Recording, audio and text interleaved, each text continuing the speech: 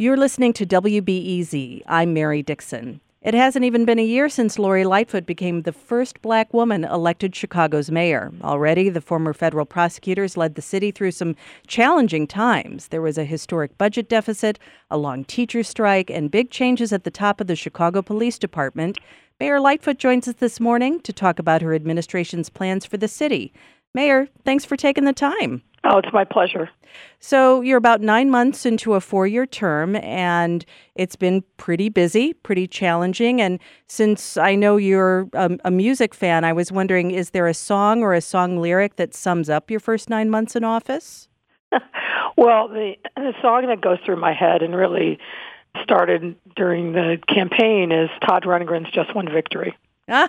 If you listen to the lyrics, right, it's both hopeful, but it's also very realistic about there are going to be people who are always critiquing, but you have to just keep your head up. Let's get to stories in the news, Mayor. I want to talk about the fallout at Lincoln Park High School following allegations of sexual misconduct involving the basketball teams, and CPS is under attack by some parents and others who say the district is overreacting by removing or suspending several adults and canceling the basketball season. Did CPS act rashly in response to these allegations? Oh, no, I think they absolutely did. Aside from educating our children, the most important mission of CPS is making sure that we do it in a nurturing and safe environment. Based on the information that I've been privy to, I think CPS acted absolutely appropriately. And there are a number of different threads to this story. But when you hear things about student-on-student issues, adult-on-student issues, and then you couple that with administrators failing to follow the policy guidelines that are in place to make sure that we're protecting our students, that's a serious issue. Over the last 18 months, even before you came into office, CPS has put in to place many new protocols to protect kids. And they're now regularly removing teachers and coaches and principals who are under investigation. But this has also caused a lot of disruption in the schools. Do you think the pendulum has swung too far in either direction? Well, look, I think you have to take this on a case-by-case basis when it comes to the individual incidents at schools. But CPS is always reevaluating. Do we need to tweak the policies one way or another to deal with the realities that are happening on the ground? But rather than not act, we follow the protocols that are in place, we follow the policies, and when there's a red flag, you've got to react to that. Let's talk about something else that affects everyone in Chicago and their wallets, which is your negotiation with ComEd. Mm-hmm. Its franchise agreement with the city ends this year, and as WBEZ has reported, ComEd's under federal criminal investigation over lobbying and how it tries to influence politicians. So given that, what specifically are you doing to make sure this new deal is in taxpayers' and customers' best interests? Well, it always has to be in the taxpayers' best interest. And, spanning out from the frame that you just said, what I'm focused on is making sure that we get the best deal for taxpayers, period. So ComEd has to give account for what we've been hearing about in the media and what they've been reporting to federal regulators about the nature of this investigation. We are not going to do business with someone that we don't have total comfort with. Interim Police Superintendent Charlie Beck has been making some pretty major changes in the police department. Are you concerned that this might hamstring whomever you might choose to be the permanent superintendent? Or are you kind of hoping that it'll smooth things along for them?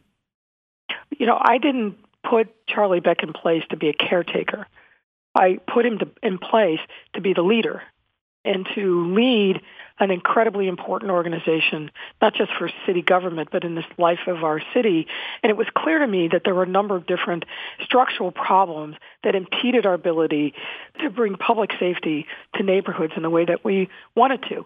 And if you look at the reorganization that's been announced, it really comes down to two basic principles. First of which is making sure that we are getting resources in the hands of districts so that they can effectively respond to and proactively meet the public safety challenges in every area of our city. The second pillar of the reorganization is making sure that constitutional policing is elevated to the highest level of priority within a department.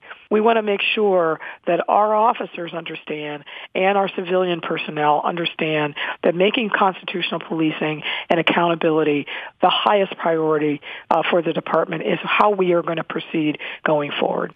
An off-duty detective with the city's police department died over the weekend by suicide. And while the department's been working to make access to mental health services a higher priority, a recent court-mandated assessment of the counseling division finds issues with the budget and a lack of essential technology, like employees don't have computers, so they're scheduling on paper, which can lead to missed counseling appointments for officers in crisis. How are you working with the CPD to make sure any officer who needs help can get it? Well, listen, officer wellness is a huge priority for me. It has been for a number of years. And you're not going to hear me defend what has happened up until recently. It's absolutely shameful. There's not enough resources that have been devoted. So the thing I've said to Charlie Beck, I said the same thing to Eddie Johnson, but I've said it certainly to Charlie Beck, is we must absolutely do better. This officer suicide over the weekend has to be a wake-up call for us. We have to do a better job to make sure that our officers are getting the kind of resources that they need to be well. Mayor Lori Lightfoot, I want to say thank you for being with us this morning. Thank you very much. This is WBEZ.